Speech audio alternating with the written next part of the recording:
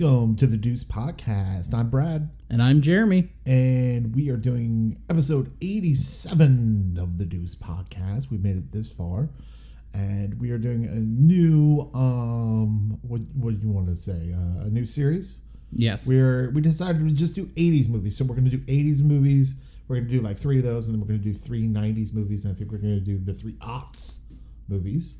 Yes. And we decided to start things off with Karate Kid Part 2. Karate Kid Part 2. Karate Kid Part 2. It is a wonderful movie that came out in... When did this thing come out, Jeremy? 86. Yep. Right? 86. And it's from the same director. The same director and the same writer did Karate Kid Part 1, 2, and 3. So... and a lot of people who are Karate Kid fans, I don't know what they're called. What do you call a Karate Kid fan? Karate Kids. The Karate Chops. Karate Kids. Karate Kids. I don't know. I don't know what you call a Karate Kid fan, but if anyone knows. Karate-Razzies. What? Karate-Razzies. No. No. But what I was going to say is that a lot of people in that, they think of 1, 2, and 3 as canon and skip anything else that has Hilary Swank in it. As in the next Karate Kid. Yes. So they think of that. And this, of course, was from what I read, that they did this movie, like the filming of it was 10 days out, or like the writing of it or something was 10 days after the release of the movie. It was real quick. Yeah, they started very quickly. Which evidently they just either knew it was going to be hit, or they just had a story to tell. Well, okay, so but I feel like it was more of the latter. So I actually read about this a little bit. Okay. They wrote 2 scripts, basically. They had 2 ideas that they were trying to run with. And there was a lot of debate between the studio and the production, basically trying to figure out... Oh, yeah, I read this too, yeah. Trying to figure out which way they were going to go. Which way they're going to go for the sequel? One way was we follow Mr. Miyagi and follow his background and kind of this, the origins of him in karate and like his philosophy and all this kind of stuff. And then the other one wanted to be the revenge of the revenge Kreese. Story. Yeah. And it was like supposed to be this like action movie thing. And people were like, what? So both of the movies took kind of a different turn as to far as what they were. Yeah. I think 3 by far is way out, but a lot of people don't like the third one. I hate the third one. Okay. To me, it's stupid. They were like, he's back. He's going to this and this and this. Blah, blah, blah. They tried to turn it more into an action movie than whatever. This is not. No. Karate Kid Part 2 is not an action movie. No, this is more of like if they took Karate Kid and they were like, let's make it an art house film. Kind of. I feel like that's what this is. In a way, kind of, yeah. So we are doing Karate Kid Part 2. But before we do that, we have some news. We decided that we're going to change the format of our podcast. If you haven't been listening to us in the past, thank you so much for the support. We decided to go a different route as far as just reading the plot for a good 40 minutes, a chunk of the time. We decided that we enjoy doing the banter back and forth of talking about the movie, so we decided that we are going to read a plot synopsis, a little simple plot synopsis, and then kind of talk about the movie and go back and forth. Isn't that right, Jeremy? That is absolutely correct. We thought that would be kind of just we just really like doing that, and we think a lot of people would like hearing that. Well, and our intention was always to try to aim for the show to be about an hour in length anyway. Yeah, and so we can kind of go over a little bit further. Yeah, and so Court from Cinema Psyops, he and I go way back, and we both started podcasting about the same time. He also was trying to, he was also establishing his format around that time as well.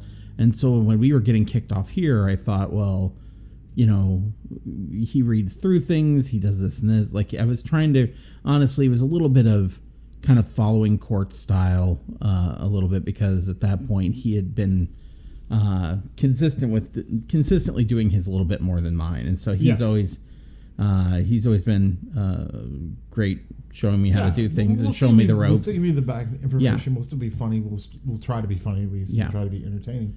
But I think we just want to be more. Yeah. While it gave us a good jumping off point on like where to go, our show is definitely different from Court's show. Yeah. And Court does an excellent job with the way that he does his, but we wanted to do a little bit more, and we think that like actually keeping it a little bit more conversational might do that for us. Yes. So we want to take a chance, and we can if it doesn't work, we'll go back to tediously reading through things for you. Sure, if you want to. I mean, sure.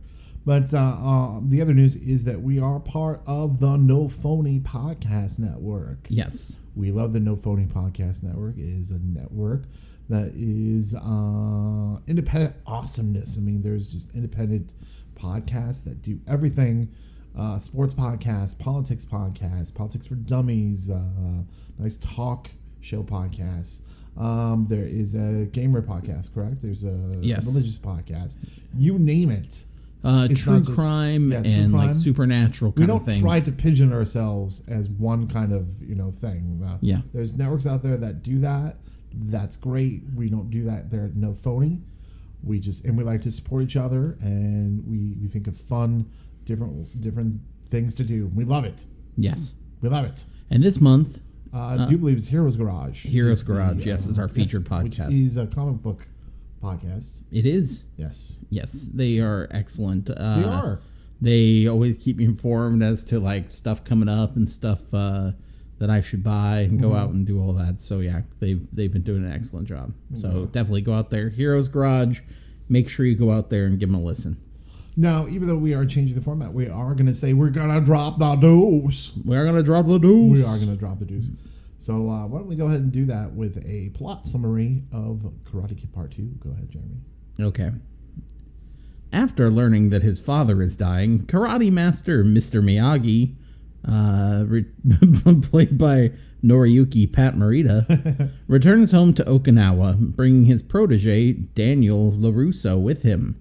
In Japan, Mr. Miyagi is surprised to discover that his old sweetheart, Yukie, has remained single.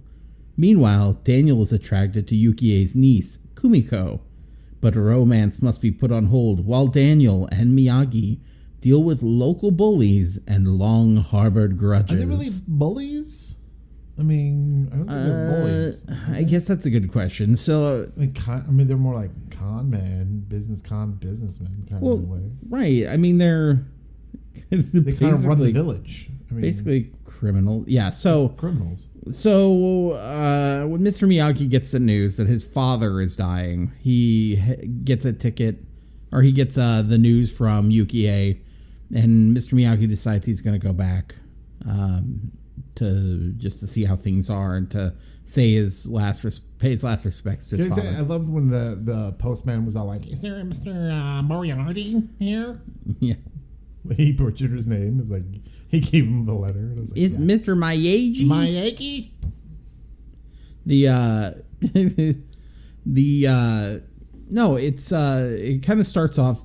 So let's just say first off, this movie it like shows 10 minutes from we should the previous say the first movie. 10 minutes of it is basically Karate Kid Part 1. I don't know many movies that show that kind of a. That's quite a lot. That's always thrown me off though. Whenever I've seen this movie, I'm like, what's going on? It's been a while since I've seen Karate Kid. Yeah, like the original, right? Yeah. But I was like, I thought this was Karate Kid. Yeah. Like, this isn't in Karate. When he does the chopsticks with the fly, that's Karate Kid. Yeah. It's totally Karate Kid, right? Yeah. So I turned to you and go, this isn't Karate Kid Part 2.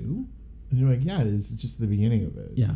Yeah, just give it a minute. I mean but we talk about that. We talk about how like movies do exposition. Yeah. And then this just one did it by showing us the first movie for 10 minutes. Yeah, but like a lot of it. And there's a scene that they filmed it just for it.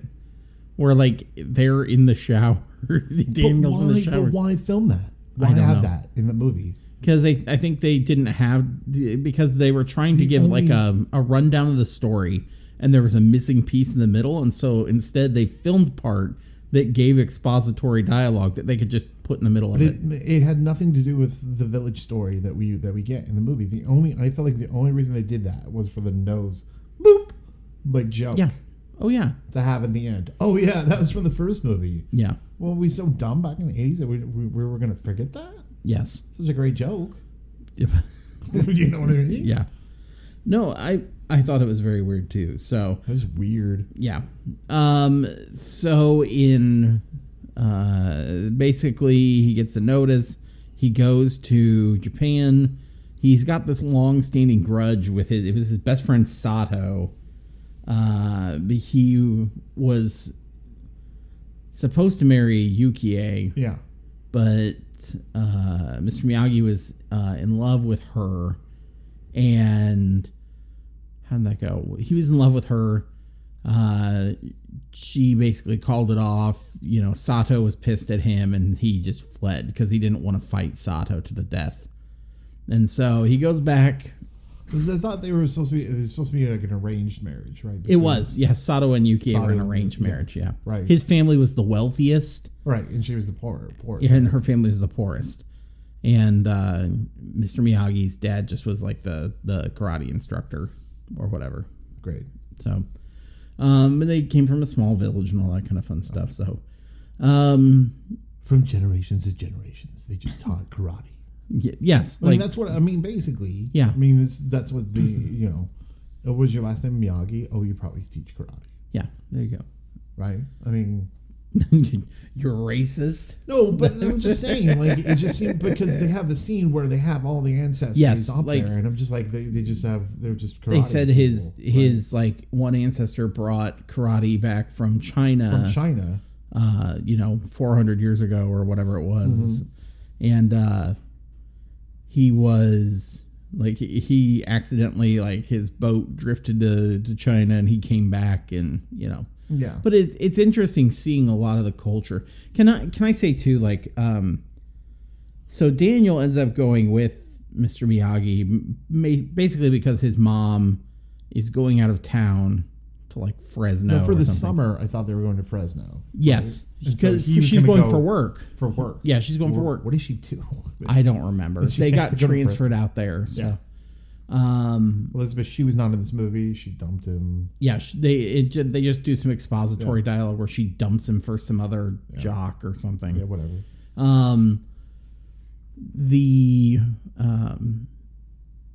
In real life, Elizabeth Shue was heading off to Harvard, so she didn't have time to film. She went to Harvard. Yeah, she went to Harvard. Good for you, Elizabeth Shue. I know, right? Harvard. I guess the shoe, like, did her dad go to Harvard? I guess the shoe doesn't fall from the... That's not how that goes. That's not how that goes. The shoe is on the other foot. Okay, shut up. That's not how it goes. So, basically, he's supposed to stay with Mr. Miyagi. Right. And so, Mr. Miyagi's like, sorry, I got to go do this personal thing. And then Daniel's like... Peace out. You're going to go to Fresno. Daniel's like... I used my college savings. Wait, I bought a same-day ticket to Japan. Same-day ticket, like, with no problem, by the way. He easily got that. It's the 80s. Yeah, but he easily got that. Yeah, it's the 80s. No, but come on. But he said, how did you pay for this? Like, your college education? And he said, yes. And he goes, you're more important to me than education. Yeah. And not for Elizabeth Shue. She went off to Harvard. Yeah. But no, so he gets up on the plane.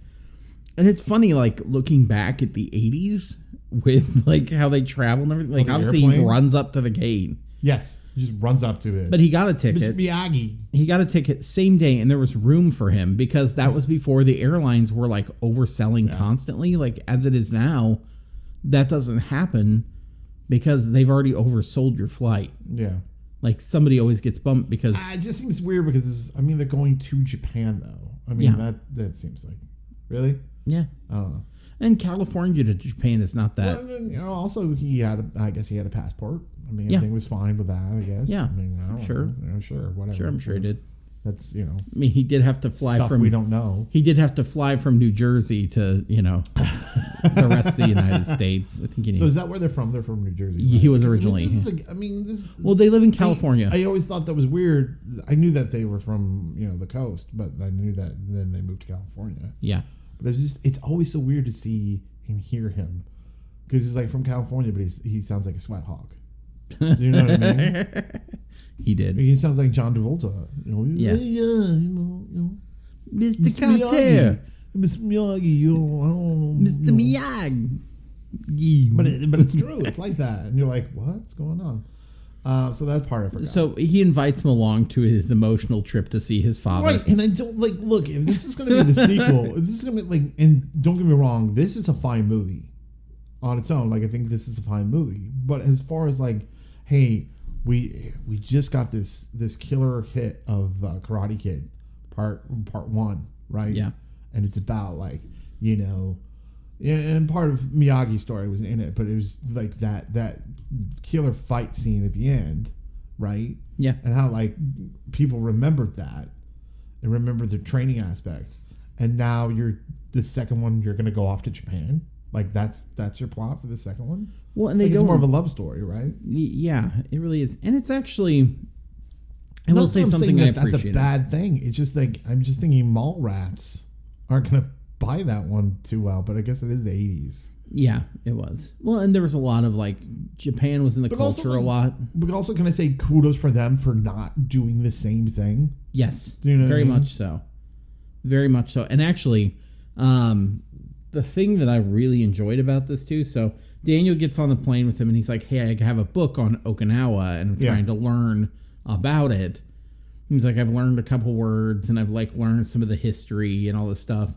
And when he gets to Japan, throughout the movie, he's like, oh, I want to go sightseeing and I want to learn about the culture and I want to do this and this. And he participates a lot. He's an engaged, learner. And I'm just like, wow, it's neat. They didn't make him the ugly American type character. Yeah. He's like, oh, what the hell is that? You got to do this? This is crazy. Well, I don't think so. I just keep laughing that he even came on the trip and hi, Jeff, I'm not going to be able to hang out. Yeah. I'm sorry. My grandmother died and we're going to the funeral in Las Vegas. Right. Damn, sorry. Las Vegas? I love Las Vegas. Sorry. I'm coming with you. Yeah, right? That's basically what it is. Who doesn't want to go to Fresno? You want to go to Fresno? Come on. Anyway. I don't think Fresno people want to go to Fresno. Oh, really? Well, I don't know. Fresno. Yeah. So, this was also filmed, it's supposed to be in Japan, obviously. Yeah. But it was filmed in Hawaii. Yes. Correct. So there were a lot of, Canadian actors and there were a lot of American actors in this movie that are not really Canadian. Right. Or that are not really Japanese, I should say. Or they may be of Japanese descent, but they, right. So let me tell you, a couple people, But it also, felt real. Even though it was in Hawaii. Yeah.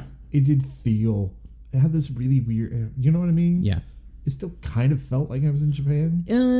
It felt like it was in this weird stereotypical vision of Japan, in this 80s, there were samurai still running around practically. Yeah, that's true.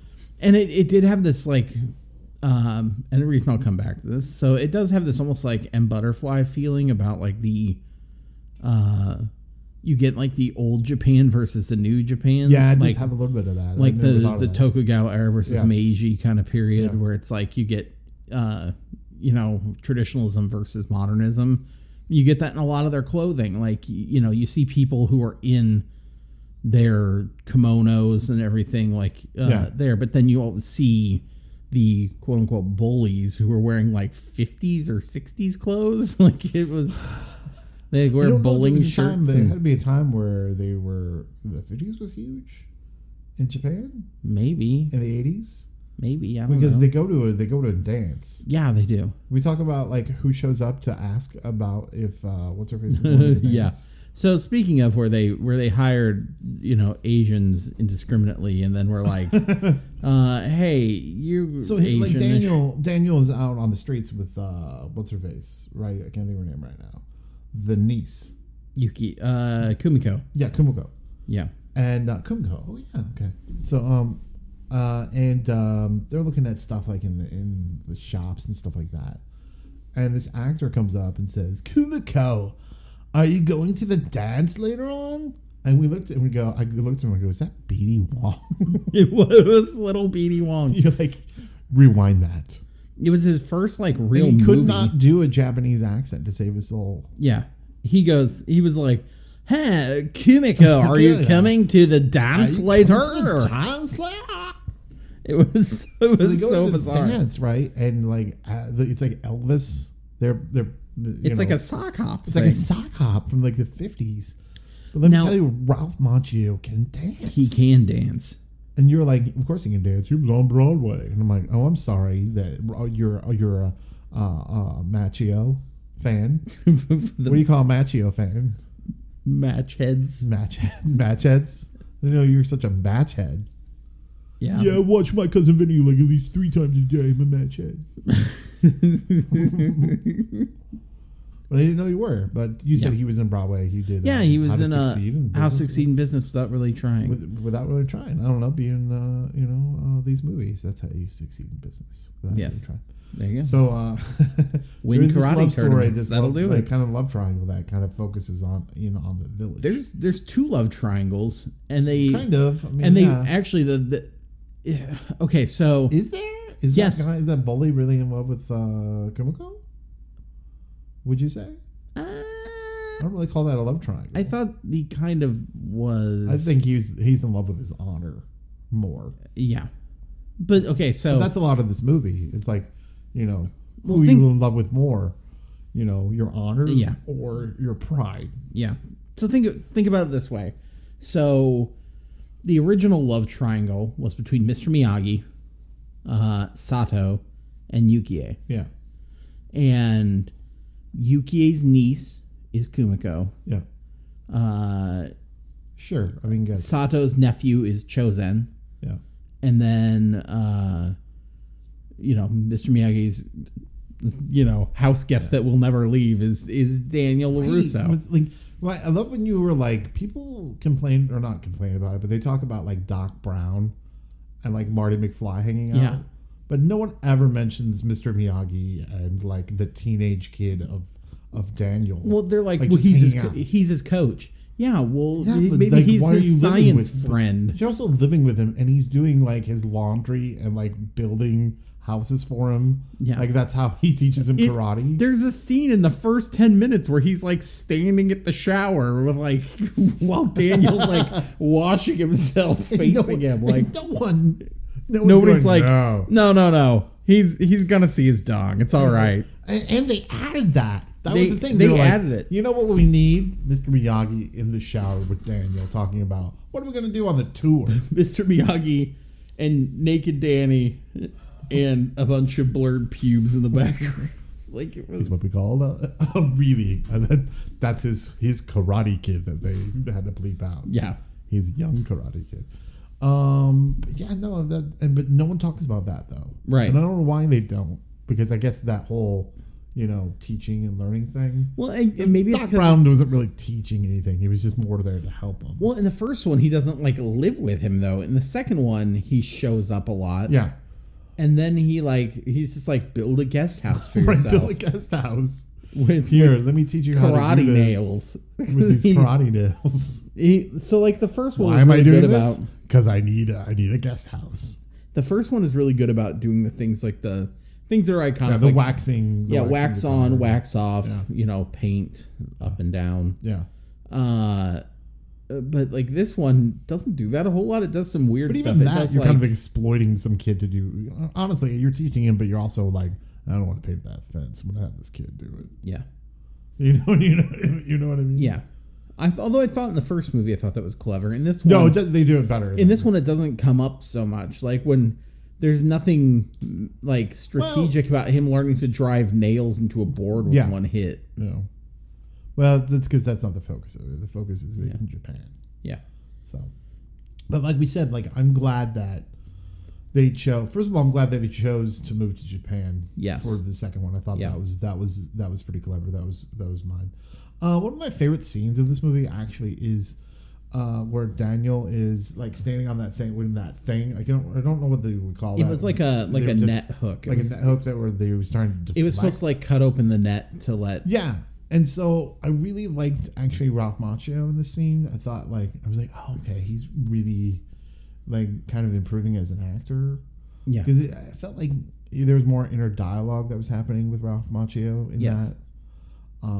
That prepares him for the big fight scene at the end of the movie. Mm-hmm. Do you know what I mean? Yeah. And so I kind of liked that scene. Yes. And it was also like, here's the young apprentice who's still like kind of too rambunctious because he like, he makes another one go by him. Yeah, there's and he gets knocked down. He's not the greatest either. So Mr. Miyagi shows him this technique with this like this drum, like this drum strike thing, where he's doing this thing with his arms just from side to side, turning his like upper body, just kind of like deflect and move off kind of a hit or anything. And so it mimics this drum that his ancestor brought back from China. And so Miyagi's talking about there's like when he was younger, there was an accident working at this fish place, or at this like fish concern, and the net blade like comes by, and he did the drum move. Yeah. And it saved him because it missed him. Yeah. And he's, so Daniel's like, okay. So Miyagi shows him. And then Daniel's like, cool, let me try. And he gets up there and it goes by him. And basically it knocks, he jumps out of the way and like falls off this like post that he was standing on. And Mr. Miyagi's like, come on, let's get out of here. Well, it's set up again. So Daniel does it again. And it almost takes him out. Like, it came real close. Right. It ripped his shirt. And his mauve shirt. He likes to wear mauve in this movie. I don't know why. It's a good color on him, though. It's a really good color on him. Good for you, Ralph Macchio. But, okay, so... Good for you, wardrobe person. So, the thing that I like that keeps popping up at this point... Wasn't that a great scene, though? It was a great scene. You know what I think made it really good, though? Was at the end... Yeah. After he almost gets hurt and like Mr. Miyagi's like, Jesus, are you okay? And he goes, yeah. He's like, I'm sorry. It was stupid. I shouldn't have done that. And he goes, I told my father the same thing. The same thing, yeah. And my father agreed too. Yeah. Like it was basically kind of like this. Oh, and then I like that you almost get this glimpse of like coming back here and everything. You get this very parallel between Daniel and him, where it's like he's got a good heart. Mr. Miyagi's got a good heart. As a young Mr. Miyagi's got a good heart. He doesn't want to fight. He doesn't want to do these things, but he's very headstrong. But that's what I mean. Like, can I say this? Go ahead. He's willing to defy these things for love. He's up there. He's wanting to learn karate, but almost hurting himself. And his father is showing him the same compassion that now he's showing to Daniel. But when you talk about like deflecting and like the whole drum thing, where it kind of is like deflecting but kind of hitting is the same way. It reminds me of like the fact that like every time he's like we are going to fight, and he deflects it. Like every time he deflects it. You know what I mean? And every time it pisses him off even more, to the point where he wrecks the village's garden. And finally, he hit so hard that he finally has to hit back. Yeah, and so he says, "Fine, we will fight." Yeah, so at this point, later on, like through when the whole the other great scene in the movie with the storm coming through, where that happens, where he wins not by fighting, he actually wins by saving. Yes, which is amazing. Yeah, and so like what you're talking about, that scene. So Sato. Sato, his family was rich, and basically he owns the whole village. Yes. And he just rents it to them. Pretty much. So he can do what he wants. Lord. Yeah, so he can do what he wants. He can do what he wants. Essentially. And his boys, let's just call the one Don Jr.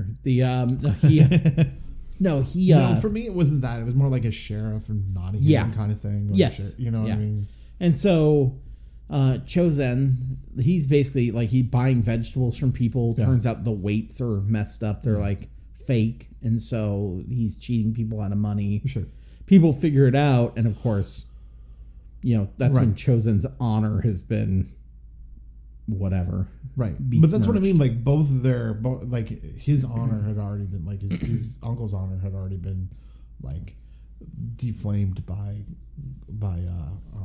Mr. Miyagi. Yes. And now here is his predecessor doing the same thing to him. Yeah. You know what I mean? Yep. And so it's kind of like that. So I like that kind of counterbalance, that balance Yeah. that you have with the generations. That was good. I like that. Oh, I agree. And the whole storm scene, which we talked about, which is amazing. which is amazing, by the Yeah. way. Good old like bangs a gong, and I thought, oh, she works for Trader Joe's. But so they go to take cover from this big storm, Oh, yeah. right? Yeah. Towards the end. Is that why that girl was up that ladder? Yeah, That's why she was up the ladder. She's the bell ringer. She's the bell ringer, which like that's the whole time when she was ringing that bell. I'm like, oh my god, why are they letting a girl do that? They should have an adult do that. Yeah. Because I'm like, she's putting herself in danger. Yeah. That's why that girl was up there at the end, because she's the bell ringer, and they had to go get her because she couldn't get down. I was like, why the fuck is this girl up like that's why. But Did the whole you- time I I'm thinking, asked you- don't forget about the bell ringer, and they do. I asked you who she was, and you're just like, shut up, I'm watching. Well, I was. It was a pretty tense scene. No, so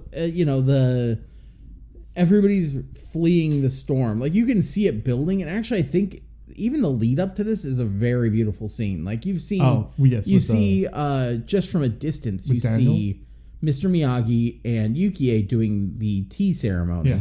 and then you see Kumiko and Daniel going through it. But as they're doing it, the wind is kind of picking up very slowly, and you see it's like very gray or dimly lit. And so then they kiss, and then all of a sudden she's like, "No, we gotta go." Yeah, The bell all of a starts- sudden she realizes that the and I storm went, is coming. "Ha, got cock blocked by Mother Nature." Yeah.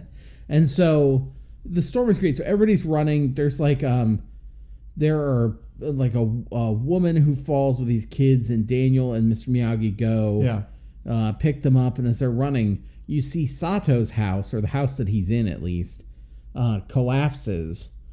And Why didn't they get out to begin with? I don't know, maybe they were just like, Plot device. well, yeah, they're just blowing everybody else off, or who gotcha. knows what it was. But Chozen runs out, and he's like, they're like, wait a minute, where's Sato at? And he goes, my uncle's dead. He's dead in there. And he just runs away. And so they're like, okay. And so like, Mr. Miyagi's like, no, come on.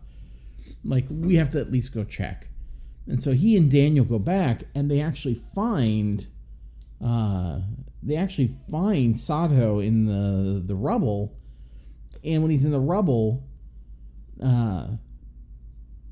they're like, of course, Sato the whole time is cursing him, saying like, is this how you're going to beat me? You're going to beat me up here, claim you won the fight. If you think you're going to get away with this, you're not. And like, you see Miyagi's like drawing back, and he's getting ready to hit. Well, there's this post that's like laying across his chest. It's like huge. And Miyagi manages to crack it in half. And they get him out of there, and then they go. Yeah. And it's kind of interesting because it parallels a scene earlier. Very, I think, understated scene. Like the parts of it are understated. And it's Miyagi goes to see Sato earlier in the film on like Sato's estate. And he's got this board that is... True. I didn't think of that. The whole board where he's like trying to and hit it. Miyagi goes, is this that same piece of wood that we found on the beach all those years ago? Yeah. And he's like, yep. And Sato's not getting through it because all that he's being driven by is his hatred of Mr. Miyagi. Yeah. His hatred is doing that. So he is not summoning it. But I don't even think it's hatred to Mr. Miyagi. I think it's just hate now. Yeah. Because it's just manifested itself so much. Yes. You know what I mean? And Mr. Miyagi, when he's going to save Sato, he really is saving his friend's life. Like, no matter what, like, he keeps calling him his friend. Oh, the even whole though time things he have does. changed. Yeah. Which we can learn a lot from Mr. Miyagi nowadays, people. Yeah. Yeah. And I never thought about this before. There was an episode of Community. You can't make an actor more talented by yelling at them. And if you don't stop, your lead character is going to walk. Lead? You play Danny LaRusso. Well, the Karate Kid. The Karate Kid is about Kazuki Miyagi, an immigrant who fought against his own people in World War II while his wife lost a child in an internment camp. Noriyuki Morita was nominated for an Academy Award for his performance. Ralph Macchio showed up. I was talking about like the whole Mr. Miyagi thing with but he's kind of right. Chang. Like as much as like Daniel LaRusso is in this. This is really Mr. Miyagi's. Oh no, it's Mr. Miyagi. Well, yeah, it really is kind of his story on both of these. What's 3 like? I've never really seen 3. Is that more? Yeah, it's like they try to make it. I mean, there's some of that, but like Kreese is like he calls him like a Marine buddy or something like that. For real? Yes. No. Yes. Do you mean to read it? Do you mean to read what it's about? I don't know. It just makes me not want to watch. No, that doesn't make me. No. I'm gonna read it. Hold on. Karate Kid 3 it's fine. summary. But do you think that I'm reading it. This movie, even though like, Cobra Kai karate instructor John Kreese is still brooding over the defeat handed to him by Daniel LaRusso and Mr. Miyagi. With his slimy partner Terry Silver, Kreese plans an intricate payback that involves hiring a mean-spirited ringer to rob Daniel of the championship title. When Mr. Miyagi refuses to train Daniel under threat, the boy makes the mistake of turning to Terry for guidance. Really? Yes. I can't believe that's really. Yeah, terrible. Anyway, but he saves his friend. And so Miyagi saves Sato. They run into the bunker or whatever it is. And that's when they see the girl up on the on the pole. And yes, the girl up on the pole. Yeah. And so Daniel runs out there to go save him. And or runs out there to go save her. Yeah. And Sato, who is just like, I think Sato's looking at it like, look, Miyagi's person's going out there. You go out there. Go out so there. he tells Chosen, his own nephew, you go out there. And he goes, I can't go out there. I can't go out there. And kind of like hides. Like he looks scared. I get it. But he goes and kind of like cowers. And Sato just, you can see the wheels turning in the actor's head. So yeah. In a way, it's more, a villain or a hero. What do you want to be? Yes. It's that moment that you have to choose, and he chooses not to do that. May I add this, that this is the summary to the next Karate Kid? Yes. Okay. Please do. Frank Dunn is a veteran Los Angeles boxer trainer who keeps almost everyone at arm's length except his old friend and associate. It is not Rocky. What? It is not Rocky. No, it's not. Okay. When Maggie Fitzgerald arrives in Frankie's gym seeking his expertise. Wait, no, it's he's not. reluctant to train the young woman. It's not $1 Million Baby either. Oh, that's $1 Million Baby? Oh, never mind. It's very close, though. It's close. Mulgusha. Girly, tough just ain't enough. I just want to see Pat Morita say Mulgusha. Can I really, and speaking of, because that won a lot of Academy Awards, I'm going to say in 1985, Pat Morita was nominated for an Academy Award for The Karate Kid.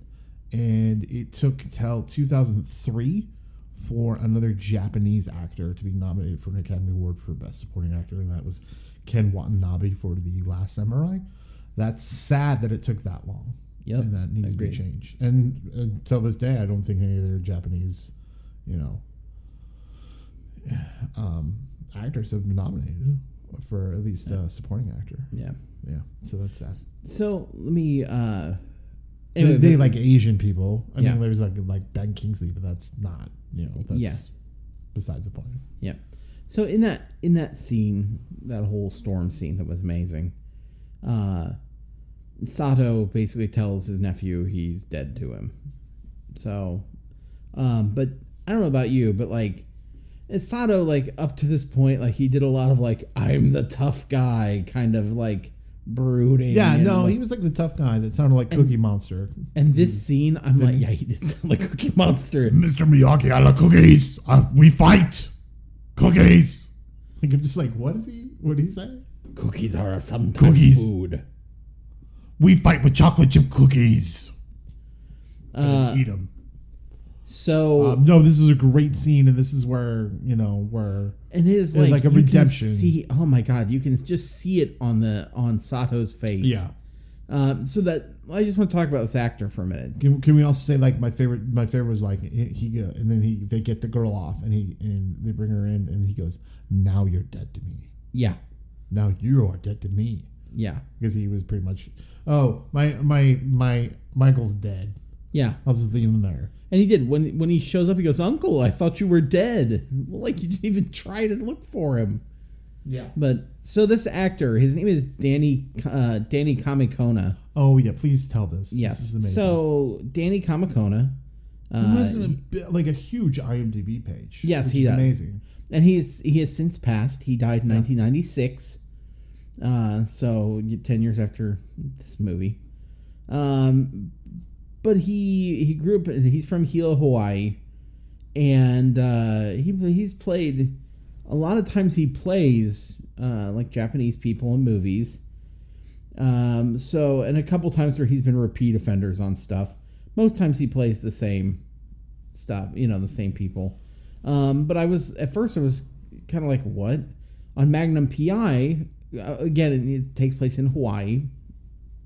So he was on 6 episodes of Magnum PI. He played a judge, just somebody named Judge. Then he played Hoon Ching.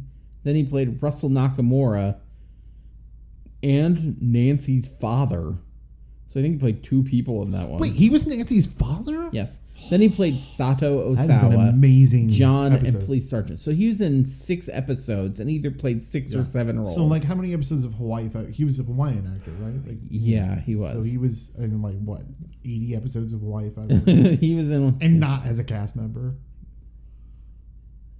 Like, how many do you have? Like, he was like in about 38 that episodes. is great. And he's playing 30 different characters? Yeah. So he plays Lieutenant Akane, I'm sorry, that's Tom Kellogg, racist. Felisko Lee, Chief Nick, Lab Man, Charlie Ng, Captain Tanaka, Kakoa, Sergeant Noble, Nick. He plays Nick in another one, but I don't know if it's the same Nick. Then another Nick. So these all might be the same character. Oh, we might have got a story arc. Yeah, he plays Nick on quite a few episodes. Okay, so he probably had a story arc in there. Guard in the middle of playing all the Nicks.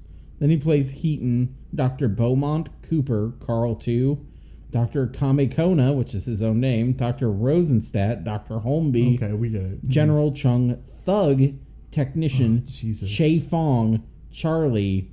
Do you think, like, after a while he was like, look, I played a doctor last time. Now I'm playing a thug? Thanks I a lot. don't get, like, okay, so he plays... You know what I mean? He plays Che Fong, then he's back on the same year playing Charlie, and then he plays Che Fong in 2 episodes after that. Like, you're intercutting That's what I mean. with... Like, I think that people were, they're like, just make him go.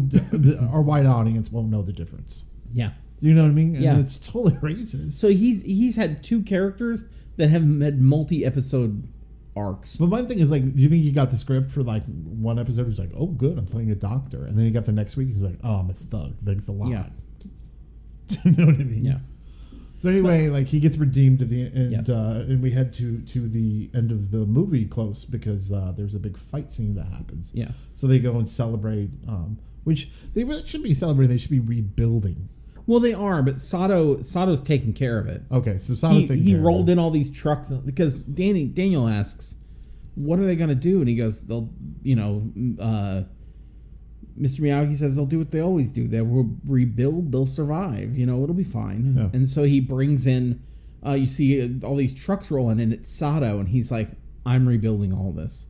Like, I have to do this." Was it Sato or was it Dr. Gregory whatever, or was it a thug? I couldn't Dr. tell which 80 characters it was. Dr. Thuggy Nakamura. Dr. Thuggy Nakamura. Yeah. So, Dr. General Thuggy Nakamura. So he comes in and he plays, or he's going to rebuild, and they say they're going to have they're gonna have the festival back at this old like ruins of this castle. The castle. That was traditional. That's where it should have been. Yeah. But since he owned it, he was keeping people off it just because of his hate back in the day. Now he's like, you know what? We're gonna do this. We're gonna do it right. And he said, Go he to told the castle Daniel, Grayskull. under the one condition that you join us in kind of the pageantry of this. And then Daniel's like, yeah, cool, Yeah. all right. As long as you no, he goes, as long as you dance, as he like it's like looks into his eyes, all And he goes, gazingly. as long as you dance, then gently caresses the side of his face. It was kind of weird. And it was just like, okay. No, he's just like, he goes, your student has become my master, or something like that. We get it. Yeah. So they go to the dance, and it's like a very well put together scene. Like, it looks visually Right, appealing. at least this movie is like, I mean, not teaching us, but like showing us a Yeah. different culture than we Yes. normally wouldn't be, especially in the 80s when it was all very much centralized on, white American teenagers, in detention. Do you know what I mean? Yeah. Like John Hughesy kind Yeah. of thing. This is very not John Hughes. Well, and think about You know? Like, it's so crazy. our Asian characters in a lot of 80s movies and things Right. like that. Like, Right. it's very, like, this is But it's very refreshing. Some has a little bit. But, Yeah, but but our heroes aren't, no.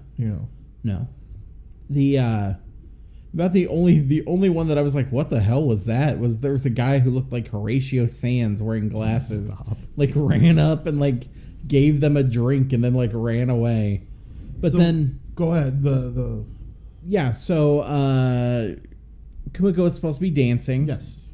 And while she's dancing, I was like, what the hell is that? Yeah, why is that guy swinging On, is like, is that the Teen Wolf from Teen Wolf 2? Is he just swinging from the you know what I mean? Yeah, exactly. That's what Yeah. it is.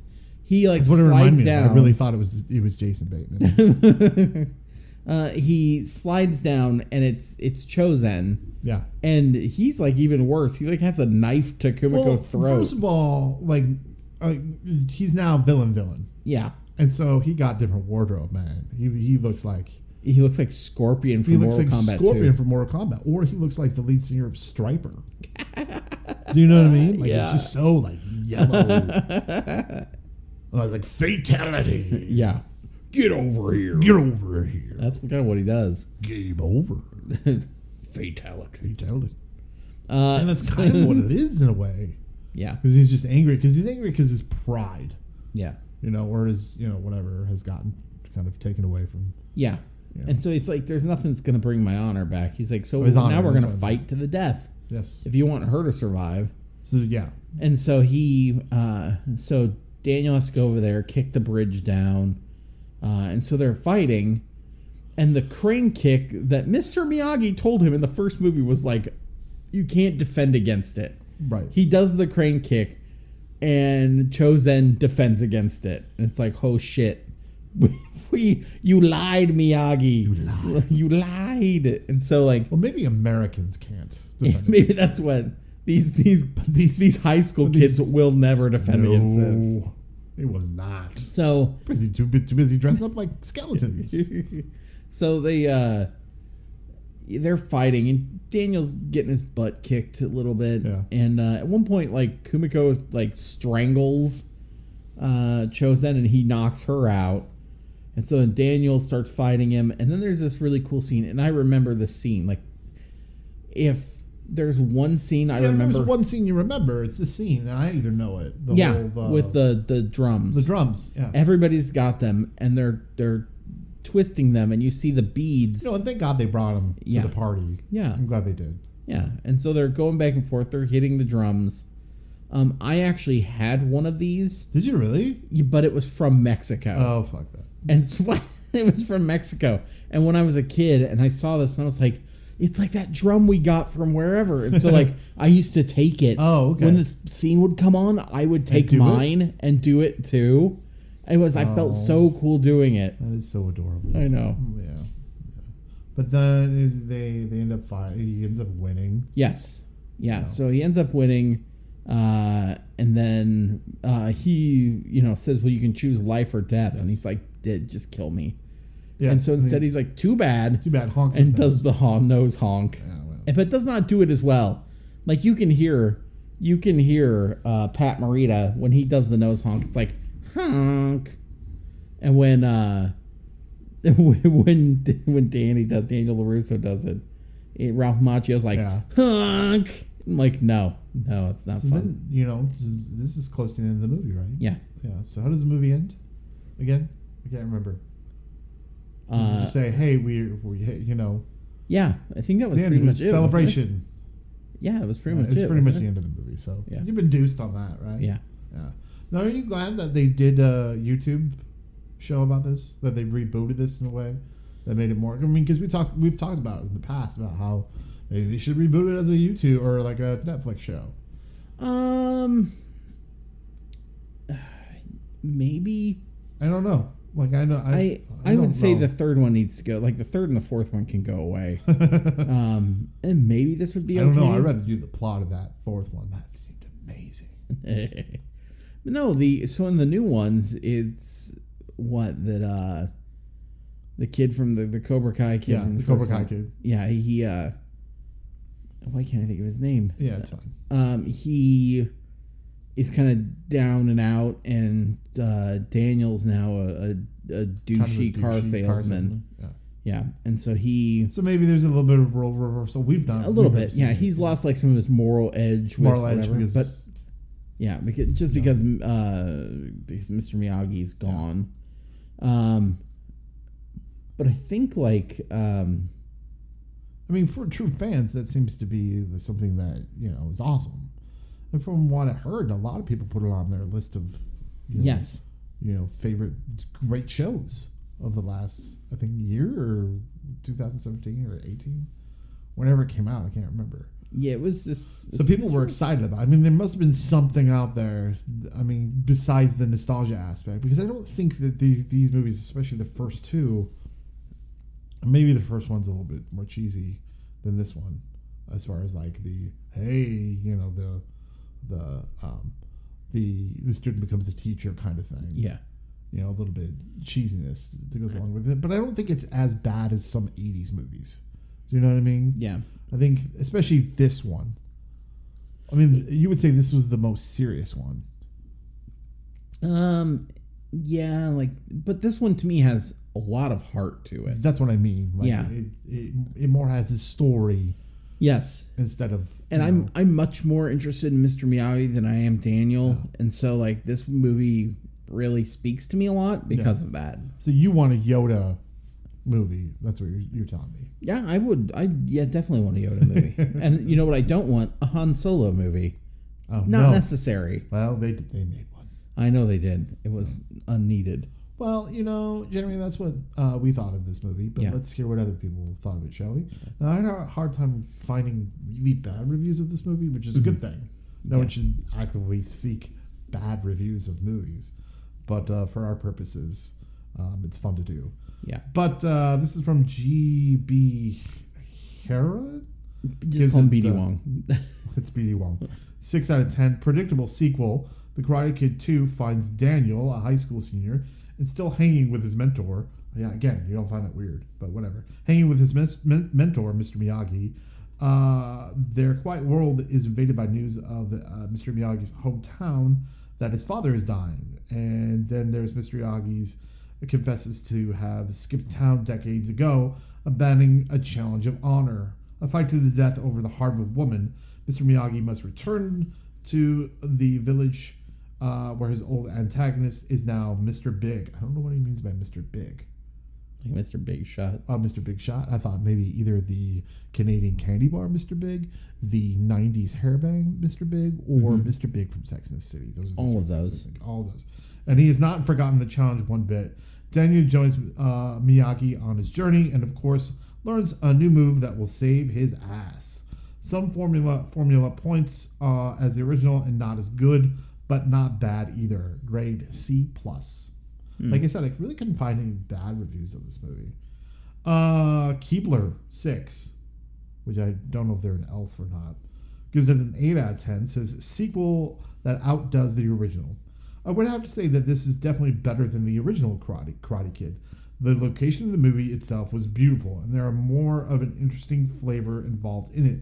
The music is always better, with the great Peter Cetera, Glory of Love, as the theme. We forgot about that, by the way. Oh, yeah. But the overall, I'm not going to say that word because that is a racist score in the background is beautiful. The love story underneath the actual main conflict makes for a complex plot that I love. I find the more rewarding end than the original ending. Great cinematography and the fight scene as well, but that is always true. So there you go. So yeah. And as far as the music is concerned, they did say something. I liked the music in this movie. I did too. Yeah. I thought it was very good. It sounded more synthesized. Yeah. Which kind of gets me, but that's just kind of how 80s stuff was. But I thought it had a beautiful score. And nothing screams Miyagi Love Triangle like Peter Cetera, Glory of Love. Yeah. Which I think itself was he tenderly makes love to maybe that song was nominated for an Academy Award. I think it might have been. It might have been, but I don't know. It was that time. Well, he makes gentle love to her. There was time slow before rock before Disney took over, and a lot of things were it was weird. Yeah.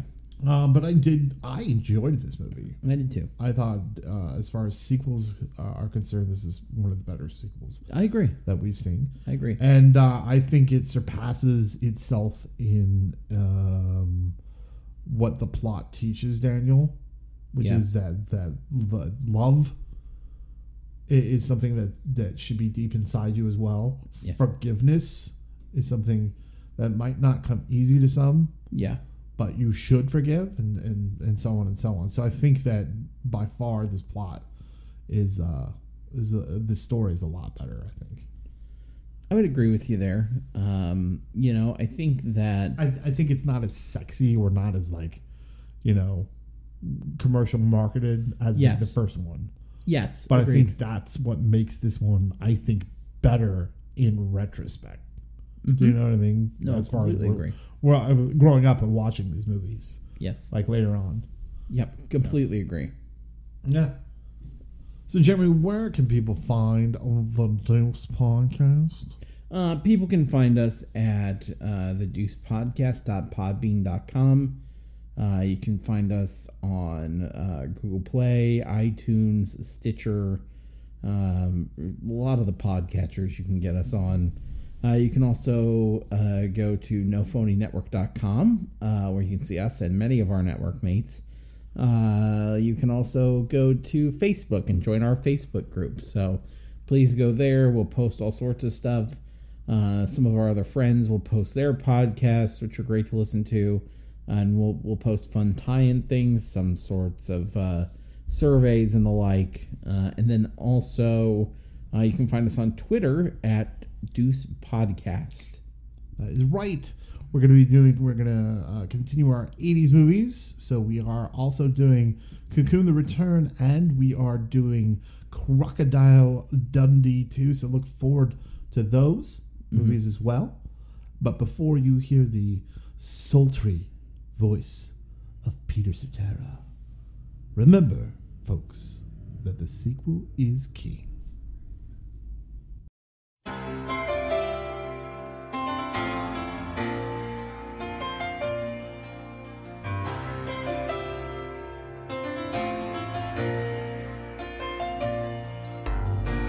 Tonight it's very clear, as we're both lying here. There's so many things I wanna say. I will always love you, I would never leave you alone.